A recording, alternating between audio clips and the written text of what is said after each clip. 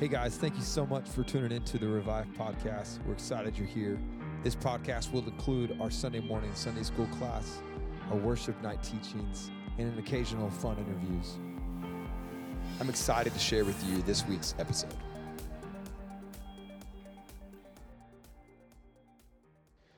Okay, so last week we left a passage, just to be totally honest, not finished. So I got halfway through and we weren't able to finish because of time. And so I want to go back and revisit that passage, and I want us to look at it again. Because there's something really special about this passage in the book of Acts. We're in Acts 20. We're starting from 17. We're kind of looking through verse 37. So there's 20 verses there. We covered about 10 last week, and we're going to cover the second 10 this week. But did you know that in the book of Acts, so the book of Acts, we know this is about the beginning of the early church. Is where the church starts off. Pentecost happens. Jesus ascends into heaven. His disciples wait in Jerusalem. Pentecost happens. They are filled with the Spirit of God. Peter stands up, preaches the sermon of his life. 3,000 people come to know the Lord. And boom, just like that, the church is formed. And everything that's happened since then in church history comes from the time of Pentecost. And so the book of Acts is the story of the church starting to understand, how does it live in a community? How does it impact a community? How do you honor the Lord? How do you be ordinary people full of the Spirit of God to make an extraordinary difference? And it says that as they did that, they went through town to town, turning the world upside down, beginning to operate and live in a culture and a custom that was completely different than the way that the town was used to. And everyone in here should say, yes, I want to do that. I want to be a person who lives completely contrary to what culture says I need to live. I want to live in a way that honors the Lord. I want to live in a way that's full of worship. But we see that the Holy Spirit is actually the main character in the book of Acts, because different people full of the Spirit of God go and impact different societies in a bunch of different ways. We get to this guy named Paul. Paul comes to know the Lord after he's been persecuting and killing Christians. He has a passion for murdering Christians. And God decides to save that guy, and not only save him, bring him to repentance, but he now becomes the leader of the early church. He's now the spokesperson for the leader. He becomes pastors, church planners, where he starts churches from city to city to city to city. He'll gather people together, teach them the gospel. And God uses that guy, completely redeems his life. And now all of a sudden, you have these churches everywhere. Well, all of the book of Acts is very mission-minded. It's very about what is the work of God that's happening in this city. And then we'll go to this city, and then we'll go to this city. And if you've been here long enough, we've gone through a lot of cities by now. So we've gone through city and city and city. But this passage today is actually the only passage, the only sermon in the book of Acts that's centered toward the believer. All the other sermons given in the book of Acts are centered around the non-believer, the person who doesn't know the Lord. And he's telling them, come to know Jesus, repent, believe, be baptized. He's explaining the gospel to them. You know, in the case of Philip and the Ethiopian eunuch, he's explaining the scripture, teaching them how the scriptures point to Jesus. In the case of Antioch, Paul's going and teaching them how their false gods, their Greek mythology, isn't actually the real God, but Christ is the real God. Jesus is the real God. That's what's happening. But this one passage is actually a sermon geared toward the believer. Now, we're told all throughout the letter that Paul spent time discipling and instructing different believers. But this is the only one where we get to see the actual text. I found that very interesting. What does that say? It says that when it comes to the early church and when it comes to how it ought to function, that this little section, the author of Acts, which we know is the guy named Luke, he wrote the Gospel of Luke. The author of Acts is saying, I want to take a moment from all of the mission that's happening around, peel back the curtain and let you see what was the actual discipleship in those towns look like. What was it based around? What were the things that were said? This is kind of like the behind-the-scenes documentary. I don't know if any of y'all do that. When you watch a movie, do y'all ever go back and watch like how it was filmed? Does anyone ever do that? Okay, I would say like 90% of us don't, right? All right, but then there's like 10% that do, and they're more fun at parties because they actually know how things happened. Okay, all right, I'm just going to say. So this is kind of like that section where he's peeling back the curtain and saying, here's what that conversation looked like. It's similar to what we've been studying in the main service when Jesus goes into the garden and he prays. You know, the scripture could have just said, and Jesus went to the Garden of Gethsemane, prayed his heart out, and then he was betrayed. Like, he could have said that. But rather, the author of the book of John actually peels back the curtain and shows us, what did Jesus pray? The same way, we get to see, what did Paul actually say to his people? Why is that important? Because sometimes we've got to see something in order to believe something, and then we've got to see something in order to replicate something. So if we want to live for God in our communities, we can't just say, hey, go live for God. No, I gotta see what it looks like. I mean, just imagine you've seen someone live for the Lord in a certain circumstance, and you go, that's what it's like. That's what I'm going to go do. That's what's happening here. And so we're getting an example from Paul. Now let's talk about this example. I feel like I'm going 100 miles an hour. Are we still tracking? Okay. I borrowed a Kindle phrase. Are we tracking? So Paul went to Ephesus. And in Ephesus, he starts this church. And remember, this church was started in the midst of a real pagan city. Ephesus worshipped the Greek goddess Artemis, one of the 7 wonders of the world. The temple of Artemis was in Ephesus. All of the economy was built around the worship of Artemis. To deny Artemis is to deny Ephesus. So, if you are now saying, I don't believe in Artemis, I believe that Jesus is God, you're now a traitor to that city. So the church that Paul starts is made up of people that weren't very popular in the city of Ephesus. So he starts this church.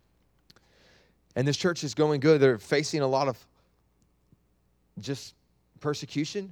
They're facing some riots. And eventually Paul has to leave Ephesus because he was about to die. They're about to kill him. Which, if you read the book of Acts, is really normal for Paul. It's just like a Tuesday. He dies on Tuesdays. So he's leaving a town, and he goes to this place called Miletus. And he calls all of the elders of the church of Ephesus to him. Now, when we say elders, don't think of like these really old guys who gather around circle tables, right? I want you to imagine just local pastors from the town of Ephesus. Because the church at Ephesus didn't have a large building where they would meet, so they would meet in people's homes. It's kind of like how we do CG. And so they would gather people together in their home, and that's where they would have church. So when Paul gathers all of the Ephesian elders, he's gathering all of those house churches, those leaders of the house churches together. And he gathers them in this town called Miletus. And in Miletus, you see that it's a 30-mile journey, and they had to walk to Miletus. And Paul looks them all in the eyes and gives like this departure farewell speech. And Paul was convinced he was going to go and die, which makes sense. He was aware of the reality of death consistently, constantly. He was aware of that reality for him. But he knew he was about to go and die. So he gathered the people who were going to leave this church, and these 20 verses are his charge to those people. You want to take this church and lead them in the city where there's hostility. You want to take this church and you want to show them how to love God. You want to shepherd the flock. You want to care for them. These are the 20 verses. In other words, you want to make an impact in people's lives. These are your 20 verses. So you could read this and say, okay, well, if these 20 verses are for elders, are for house church leaders, are for pastors, well, they're not for me. What we're going to actually look is that the role of the pastor here is the role that a lot of us might carry. The role of the pastor as far as caring for someone, denying themselves, seeking to help rather than seeking to receive. Those roles we play out through our entire life. Some of us get the opportunity to wear the job title pastor. And some of us just live out that role of caring and shepherding our friends. So we ought to examine these 20 verses so that we can see how we might live in our community, because we will make an impact in our community. I want to be a part of a community that goes completely against the grain of what SFA says should be norm. People who say, I'm going to live for Jesus, I'm going to worship Jesus. So what does it look like? Well, I want to read the first few verses here and very quickly kind of go over the things we talked about last week. So let's just start in verse 17, and we'll go for a little bit. Now from Miletus he sent to Ephesus and called the elders of the church to come to him. And when they came to them, he said to them, you yourselves know how I lived among you the whole time, from the first day that I set foot in Asia, serving the Lord with humility and with tears and with trials that happened to me through the plots of the Jews. How I did not shrink from declaring to you anything that was profitable and teaching you in public and from house to house, testifying both to Jews and to Greeks of repentance for God and faith in our Lord Jesus Christ. Just briefly take a step back real quick. He's saying, look, y'all know that I've been in that town. He actually taught in Ephesus for about 4 hours a day for 3 years. These are the guys that he taught for 4 hours a day for 3 years. What kind of connection would you have with a teacher if you had them for 3 years, 4 hours a day? And if they were teaching you about how to follow Jesus? You would have a deep bond with them because you're also living life with them. You're doing life with them. And he's saying that there's humility. I think it's interesting. We talked about this last week. He talks about humility. In the church world, Paul was somebody. He's the guy who had been going town to town to town to town, who had been started something. In the book of Acts, you might call him a celebrity Christian. He was someone that people knew his name. But how does Paul treat them? With humility. With tears and trials, humility. How he says, I taught you in public, and I went to house. I told Jews, I told Greeks, I told them about repentance. Okay, so let's go to verse 22. That's what's happening so far. And now behold, I'm going to Jerusalem, constrained by the Spirit, not knowing what will happen to me there, except that the Holy Spirit testifies to me in every city that imprisonment and afflictions await me. But I do not account my life of any value, nor as precious to myself, if only I may finish my course in the ministry that I received from the Lord Jesus, to testify to the gospel of the grace of God. And now, behold, I know that none of you among whom I have gone about proclaiming the kingdom will see my face again. And that's where we stopped. That's where we stopped, right there. He says, I'm going to Jerusalem. I don't know what's in front of me. I know that I'm supposed to go to Jerusalem. He's gathered his people. Remember, this is a somber moment. I'm going to Jerusalem. I don't know what's in front of me, but what I do know is that everywhere I go, what are the words he uses? He says, imprisonment and affliction. Everywhere I go, I get beaten and thrown in prison. And I don't know what's in front of me, but I know I've got to go because I know the mission God has given me. Last week, we talked about how Paul understood the mission on his life and therefore made decisions based upon the mission. And the question was, do you know the mission God's given you? And are your decisions being formed by that mission? Or are we just living? Just whatever happens, happens. Or are we taking the mission of our life and letting that fuel the thing of how we make decisions? What's the individual mission that God's given you? In this point in your journey, what is God asking you to do? Who is God asking you to become? Paul knew that he was to testify about the gospel of Jesus Christ. He did that to Jews, he did that to Greeks, he did that in large rooms, he did that house to house. That was his mission, and he was about it. Are we about the mission that God's given us? Because what you're about to see in the next 10 verses is that if you don't understand your mission, when you receive some, let's just call it turbulence, right? When hard times hit, you're going to falter if you don't know the why. If you don't know why you're following God, if there's not personal relationship with God, and if there's not connection with God, if you don't understand the why behind the mission of what he's given you, when hard times come, we will crumble and we will shrink away. Hard times will come. You've got to have your why. Paul was going to a place of prison and beating, but he knew his mission. That's what fueled him. So now we're going to look at verse 26. So that was the recap, all right? Everyone nod, everyone smile. We're good? Okay, all ready to get into this week? All right, if you weren't here last week, well, you got a little bit of it, but you can also go back and listen to it on the podcast. But all right, verse 26. And I'm just going to read until I stop reading. Therefore, so Paul says all this stuff, and he says, I got to tell you something. Therefore, I testify to you this day that I am innocent of the blood of all. Interesting phrase. For I did not shrink from declaring you the whole counsel of God. Stop. He says, I've got to tell everybody right now, I'm innocent of the blood of all. I did not shrink from telling you the whole counsel of God. Imagine the room. He preached 4 hours a day, 3 years. He says, I've told you the whole counsel of God. I'm innocent. In other words, he's saying, listen, I have instructed you about God's word. We've gone through, at that point, it would have been the Old Testament. He's gone through the prophets. He's gone through the Torah. He's gone through the stories of Jesus. And he's saying, I've taught you this. You know it. And I'm innocent of you saying, well, I just didn't know, so that's why I did blah, blah, blah. There's no ignorance here. You're aware. And I've taught you the whole counsel of God. He's about to charge them to be pastors and care for their local communities.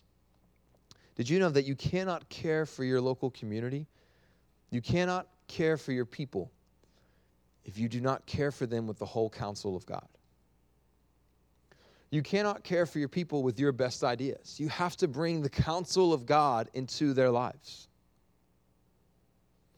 I have a really interesting job where I get to meet with people who are hurting, who are struggling as a pastor. And they'll come and they'll sit in my office and they'll bring me their pain and their troubles and their agonies and the things that are hurting. And I am doing them a major disservice if I just say, well, here's 3 steps to fix it, and I'll see you next month. Tell me how it went. I'm doing them a major disservice. Why? Because I've just given them ideas of how to fix an outward problem. Rather, someone who brings the counsel, the wisdom of God, the truth of God into a situation, that's what brings healing in people's lives. Have you ever seen your friend hurt and you just can see it on their face? What do you do in that moment? You bring the wisdom of God in that situation. God is the one that brings healing, not you, not me. God's the one that brings truth and brings comfort.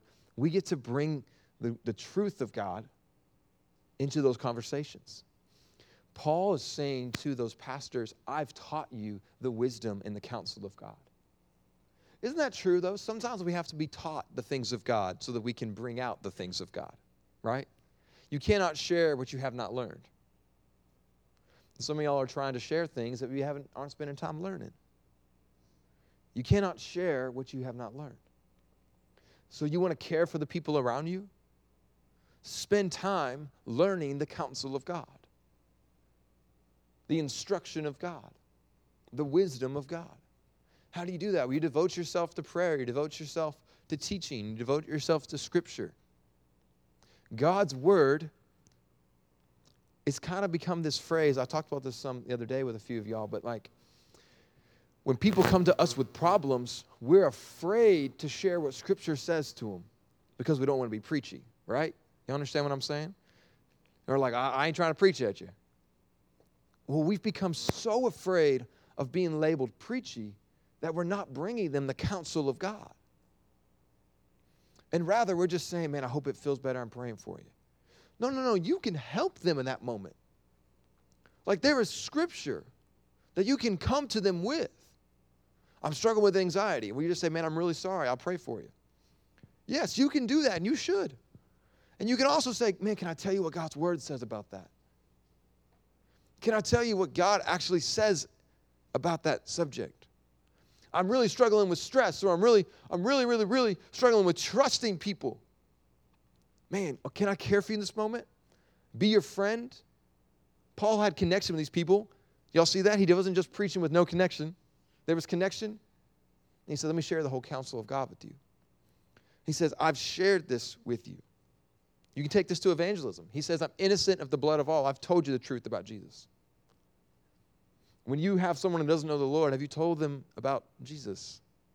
Have you brought the counsel of God into their life? When they have problems, is it just you're like, man, that's really hard? Or do you bring the counsel of God in their life even though they don't believe in the Lord? Who solves problems? bring the counsel of God into their life. And that's what Paul had done. And if I don't hurry, I won't make it through this week either. So, all right, we are 2 verses in. All right. Okay. Here it is. Verse 28. Y'all there? All right, good. 28. Hey, shout out to all you people who bring like real Bibles to church. All right? Let's normalize paper Bibles. That's cool. All right, verse 28. Also, if you're reading it on your phone, God still loves you. All right. Verse 28. Pay careful attention to yourselves and to all the flock in which the Holy Spirit has made you overseers to care for the church of God, which he obtained with his own blood. All right. There's so much there. He's saying, okay, do you have influence? Do you have influence? Are there people around you that you love and care for about? Are you having gospel conversations with the people that you love and care for about? He says, well, you need to pay careful attention to 2 things. 1, yourself. 2, the flock. The flock is an interesting term. If you think about a pastor being a shepherd, the flock are his sheep. A shepherd cares for his sheep. A pastor cares for his people. Okay? So he says you need to pay careful attention to yourself, and you got to pay careful attention to others. Why is this important? Well, you got to pay careful attention to yourself. If you want to be an effective leader in life, your effective leadership only comes when you yourself are submitted underneath the reign and authority of God. When the effective leadership of yourself is taking the same position that Paul has of humility. There's a phrase he used in that first verse that says, you know how through all humility I've served you with tears and trials. You know what tears and trials produce within you? Humility. Because you are aware in that moment of tears and trials that you can't do this absent God. Right? We've been there. Like we all cried like a baby before, right? Like, okay, we've been there. In that moment, how confident are you in your own abilities? 0. Like there's a reason you cried. See, that creates humility within us. Hardships in our life create humility. We don't like to hear that. I don't like to hear that. But we lead people through humility. He says not only care for yourself, but care for your flock. He says in which the Holy Spirit has made you overseers. In other words, God's put these people in your life for you to care for them. Care for them. Who has God put into your life for you to care for? Who are you caring for? If I were to skip down, there's a passage here and it says, well, it is blessed, it is more blessed to give than to receive. In other words, it's more blessed to care for than to be cared for. But we just want to be cared for. The gospel is who needs to be cared for. Hope I didn't lose y'all there. Go and care for someone, whether or not they care for you. Who are the people in your life that need some love, that need the counsel of God, that need encouragement? Who's your friend that's had a crazy week, failed 2 tests, and they got drama at home? Go care for them. It's interesting, though. It says that God has put you as overseers, and I believe that for pastors, particularly, God has given us the opportunity to care for local congregations, to care for the church of God. He says, care for the church of God, which he obtained by his own blood. He did not say, care for your people because they're your people. He says, care for the church because God has paid the price for them with his blood. In other words, if I were to give you something that was not yours, and I said, hey, take care of this, let's just say it's my child, and I said, hey, take care of this for an hour, you would take care of, I'm going to quit saying this, I'm going to use the word Owen and Oliver. You would take care of Owen and Oliver with more care because they're not yours. because they do not belong to you, you're just in charge of overseeing them. You're like, I cannot mess this up, right? And all y'all just volunteered for babysitting, and I appreciate that. But he says, because it's not mine, and this actually belongs to someone else, I've got to take really good care of it, right? It's like borrowing a sweater. Like, this isn't my sweater. I've got to take care of it, so I got to give it back to him. Okay. He says, you're going to care for the people in your life because they're not actually your people. They're God's people that he's allowed you to care for. And so because God has allowed you to care for them, you will care for them in the moment now, but knowing they are his. Okay. Then he says this, verse 29, and I've got to kick it in high gear. All right. I know that after my departure, fierce wolves will come in among you, not sparing the flock. And from among your own selves will arise men speaking twisted things to draw away the disciples after them. Therefore, be alert, remembering that for 3 years I did not cease day or night to admonish everyone with tears. Okay, let's stop right there. Just because you invest in someone does not mean that they will not turn against you. He says that care for the flock because wolves are coming. Okay, wolves eat sheep. Care for the flock because wolves are coming. Now, wolves from the outside makes sense, right? If you're caring for the people of God, people who aren't the people of God, attacking the people of God, makes sense. But what does he say? He says that there will be wolves, even some of you among us tonight. There will be wolves, people from within the congregation, within the family of God, who will be about division. How do you know if someone's a wolf or not a wolf? What does it say? Wolves come among, they speak things that are twisted to draw the disciples after them.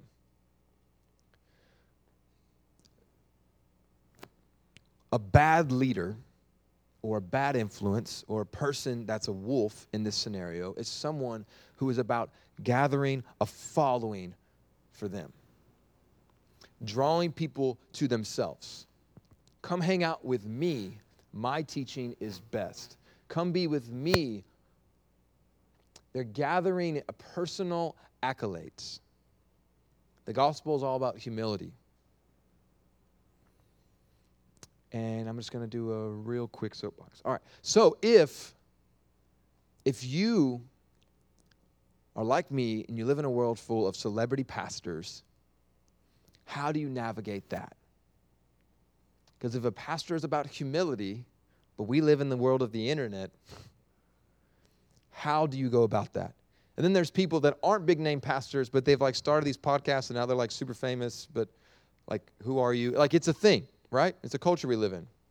What's the test? Well, the test is, are they gathering a following just for themselves, or are they leading you back to Jesus? Are they interested in just telling people what's wrong with the world and helping you hate the church more?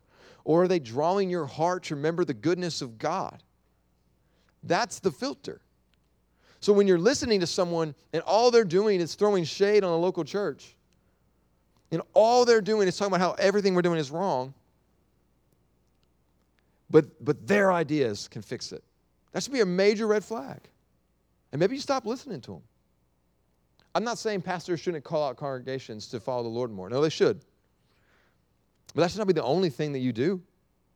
So you're looking for people who are drawing you back to the Lord, not because the wolf draws people away from the congregation and to after them.